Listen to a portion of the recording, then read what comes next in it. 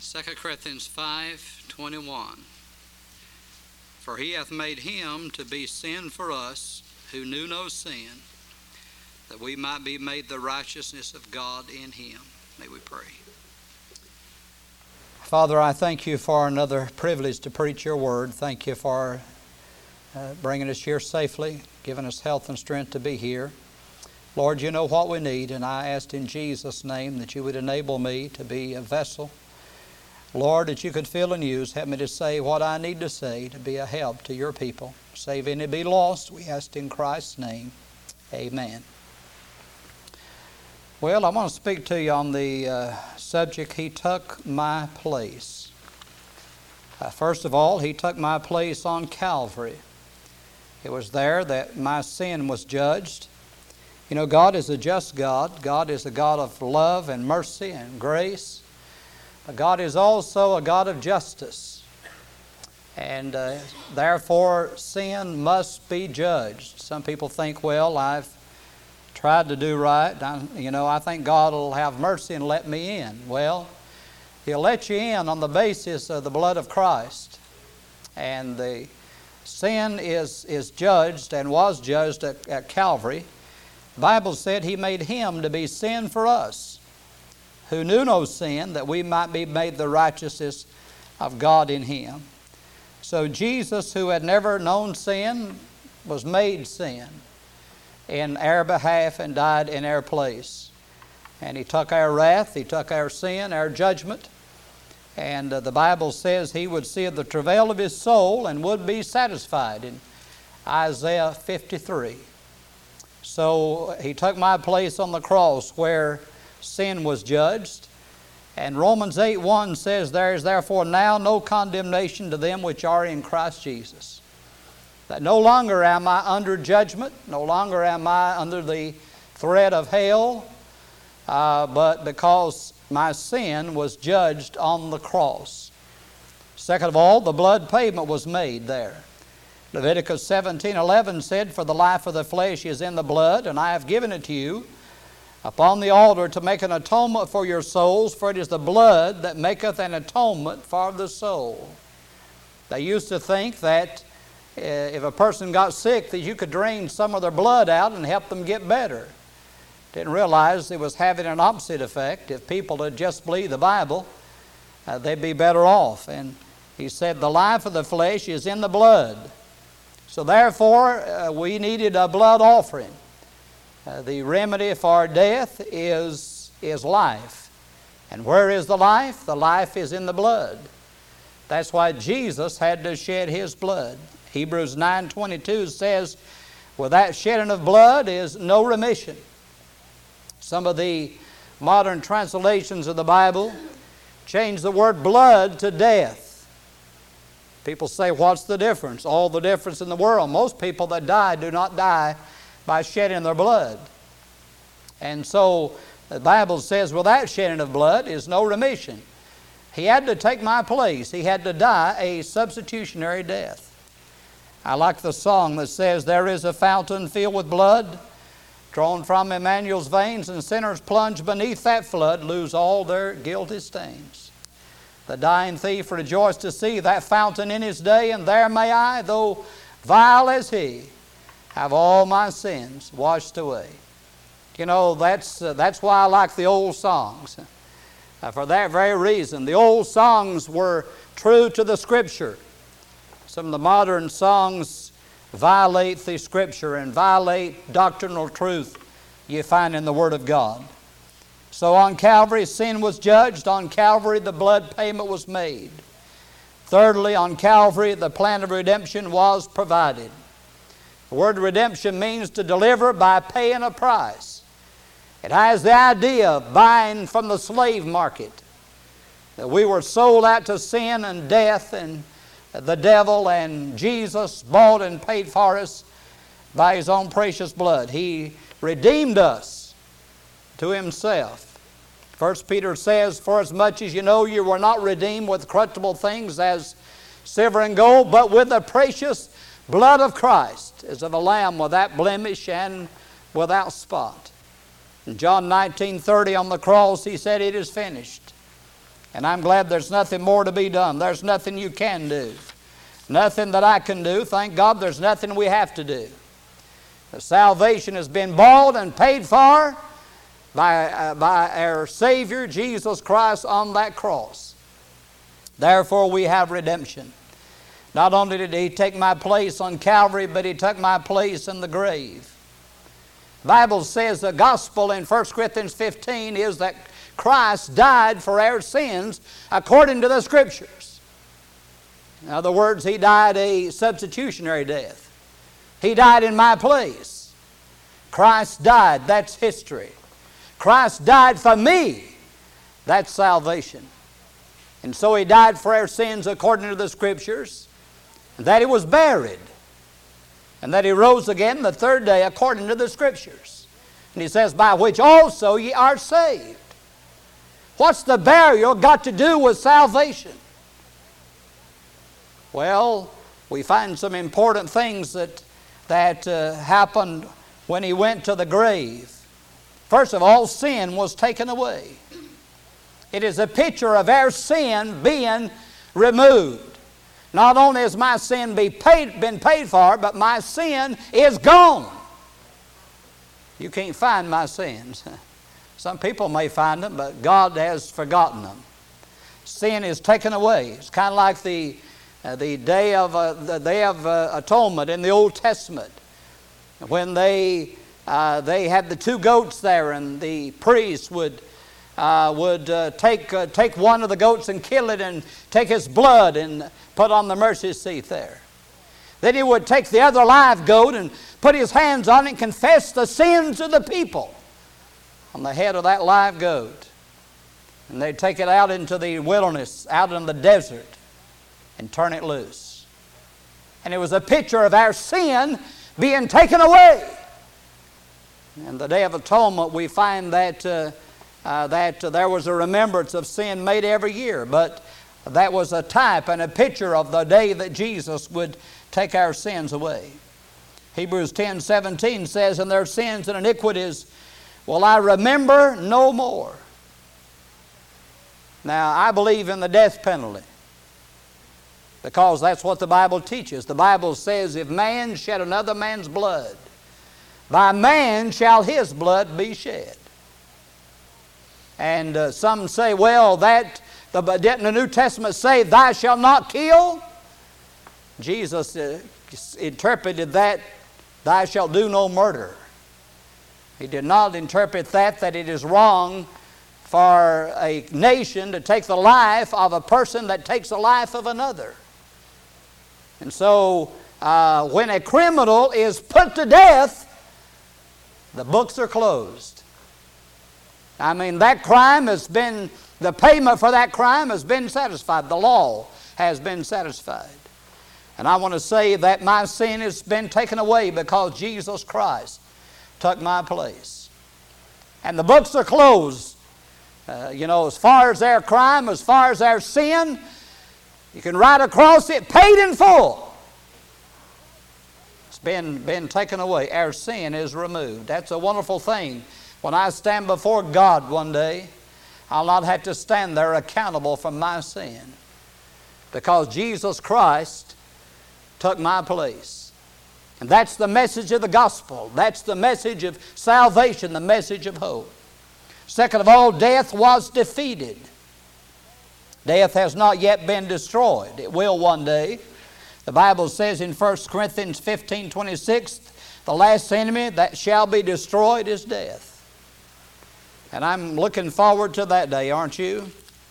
The book of Hebrews chapter 2 and verse number 9 says, but we see Jesus, who was made a little lower than the angels, for the suffering of death, crowned with glory and honor, that He by the grace of God should taste death for every man. Jesus Christ took a body for what purpose? To die. As I've preached around Christmas time, that everything about the birth of Christ paints a picture that He came to die on a cross. That was His purpose for taking a fleshly body, according to Hebrews here. For the suffering of death. And so, of course, he's born in a stable, laid in a manger, wrapped with swaddling clothes or grave clothes, all pointed to the death of Christ. Then verse 14 and 15, forasmuch then as the children are partakers of flesh and blood, he also himself likewise took part of the same, that through death he might destroy him that had the power of death, that is the devil, and deliver them who through fear of death were all their lifetime subject to bondage. You see, death is not in the devil's power anymore, it's in God's hand. And we'll not leave here till the Lord says it's time to come home. But he defeated death. Death was defeated. And the Bible said he tasted death there.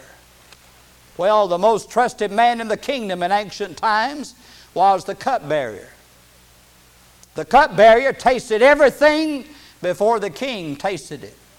And if someone was trying to kill the king, then the cupbearer would die first. And that's what Jesus did for you and I. Death was defeated. He tasted death for every man. He tasted death, and there was poison in the cup. And he died so we could live. Death was defeated. And then victory was proclaimed. You know, the devil thought he had him there, didn't he, when he was put in the grave of Joseph of Arimathea. But I want to tell you that the grave could not hold him. The Bible said in Acts 2:29 that David is both dead and buried. His sepulchre is with us unto this day. Verse 24, whom God hath raised up, having loosed the pains of death, because it was not possible that he should be holden of it. There's no stone too big to keep Jesus in that grave. There's no power great enough to keep him from coming out of that grave. And I want to tell you, one of these days when Jesus shouts from the air and calls those that have died, that when Jesus calls them, they're coming out of there. Just like Lazarus, when he went to raise Lazarus from the dead, he said, Lazarus, come forth. The Bible said he came out bound hand and foot with grave clothes. He must have flew out. He certainly didn't walk out. He had his hands and feet bound. He didn't crawl out or climb out a ladder or something. He was bound hand and foot. And Jesus says, loose him and let him go. What an amazing thing. Someone said if he hadn't said Lazarus come forth, everybody got up. Victory was proclaimed by the resurrection of Jesus Christ. And the thing that sets Christianity apart from all other religions, Jesus is alive. No other religion can make that claim. He defeated death. He overcome death. He came out of the grave. And the Bible says in Revelation 1:18, I am he that liveth and was dead. And behold, I am alive forevermore, amen, and have the keys of hell and of death. Jesus has the keys. He went down into paradise when he died on the cross. And those Old Testament saints that had trusted him and believed in him had been in paradise, some of them for 4,000 years nearly. And Jesus came down there and said, the price has been paid. We'll be leaving here in 3 days. And 3 days later, he moved paradise to the third heaven, to the Father's house. Now the Bible said to be absent from the body is to be present with the Lord. Because Jesus Christ took my place on that cross and in that grave, but overcame the power of death by his resurrection. And when he comes again in 1 Corinthians 15:55, O death, where is thy sting? O grave, where is thy victory? And so those that have died beforehand will look back to an empty grave and say, O grave, where is thy victory? You thought you had me, but Jesus brought me out. I've often said I'd like to be preaching or I'd like to be standing in the cemetery. And when that event takes place, I know it's going to happen very suddenly, but I'd kind of like to see that, wouldn't you? When the graves are burst forth and the saints of God come out. O death, where is thy sting? Those that are fortunate enough to live till that day arise. Say, O death, you thought you'd get me, but Jesus overcame me.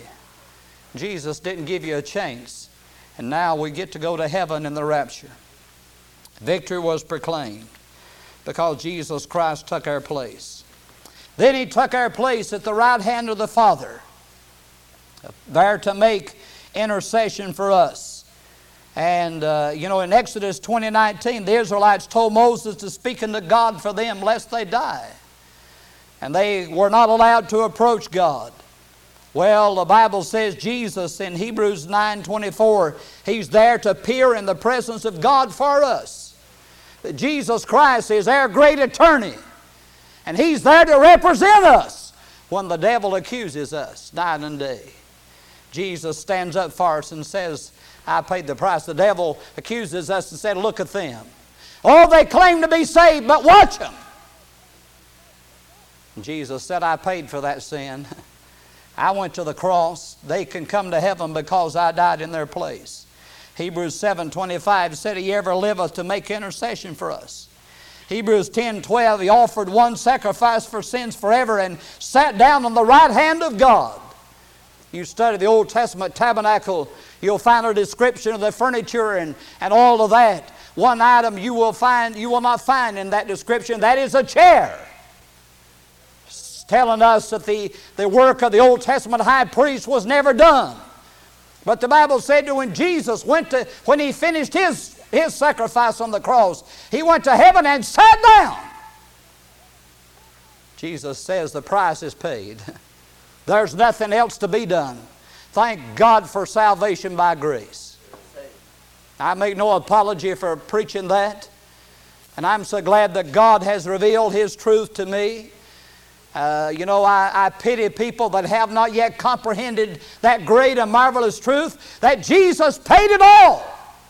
All to Him I owe. Sin had left a crimson stain, but Jesus washed it as white as snow. And so our sins been paid for. And He went to heaven and sat down to make intercession for us, to be our great high priest, to make a way for us to get to God. He said, I'm the way, the truth, and the life. No man cometh unto the Father but by me. The Bible says in 1 Timothy 2:5, For there is one God and one mediator between God and man, the man Christ Jesus. There's one mediator. There's one way to God, and that's through Jesus. No other way to approach a holy God. He's there to make intercession for us. He's there to prepare us a city. Abraham, the Bible says, look for a city which hath foundations, whose builder and maker is God.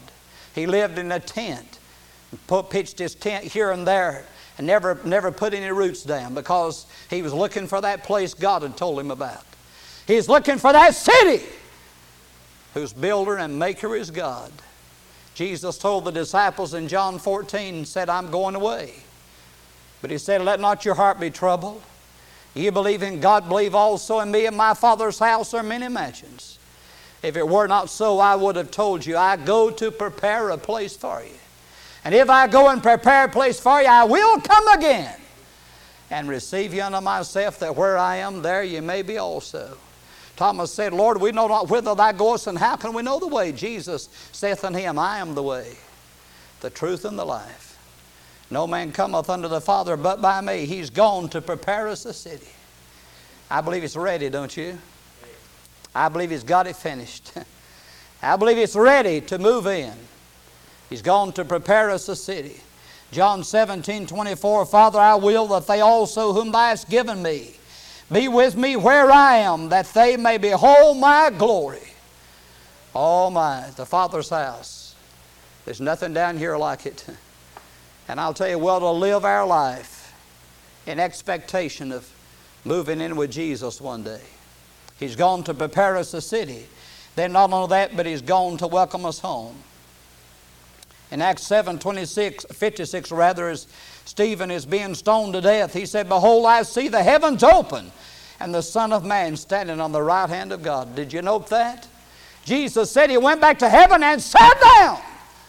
Stephen said, I see Him standing. He's there to welcome me home. Well, that religious crowd got all upset about it. Matthew 25:21, it ought to be our desire to hear Him say, Well done, thy good and faithful servant. Well done. thy good and faithful servant. The Apostle Paul in 2 Timothy chapter 4 and verse 6 through 8. He said, "For I am now ready to be offered, and the time of my departure is at hand. I fought a good fight. I finished my course, and I've kept the faith. Henceforth there is laid up for me a crown of righteousness, which the Lord, the righteous judge, shall give me at that day, not to me only, but unto all them also that love His appearing." 2 Peter 1:11 said, "For so an entrance shall be ministered unto you abundantly into the everlasting kingdom of our Lord and Savior Jesus Christ." Or some man described it this way, that God's going to roll out the red carpet and say, "Come on in. Welcome home, child." Someone said down here, when a loved one passes on, we have to say, "There they go." And when those on heaven, standing on heaven's shore, say, "Here they come." It's a different attitude, isn't it? There they go, but here they come. What a welcome that will be when we go to be with the Lord. A man by the name of John Griffith, whose childhood ambition was to travel. But then the Great Depression came of 1929 and crushed those ambitions. As Oklahoma turned into a dust bowl, he took his wife and small boy and moved to Missouri, where he became a controller of a great railroad bridge that spanned the Mississippi River. He'd open it for the ships and the barges and close it for the trains to come rowing across. The summer of 1937, he took his 8-year-old son Greg to work with him, and watched from the observation deck at noon. He raised the bridge for some ships and got his lunch to join his son, began to tell him the stories of the various ships and the great flood and so forth. As he was telling the story to his son, he heard the train whistle in the distance. He looked at his watch. It was 1:07. He had forgotten the express from Memphis, 400 people on board. He rushed to the controls. As he started to close the bridge, his heart leaped to his throat. His son had fallen into the great gears that operated the bridge. His mind whirled in panic and desperation. There was no time to free his son. He pushed the lever. The train thundered across the bridge. John lifted his tear-filled eyes and he saw businessmen reading the paper.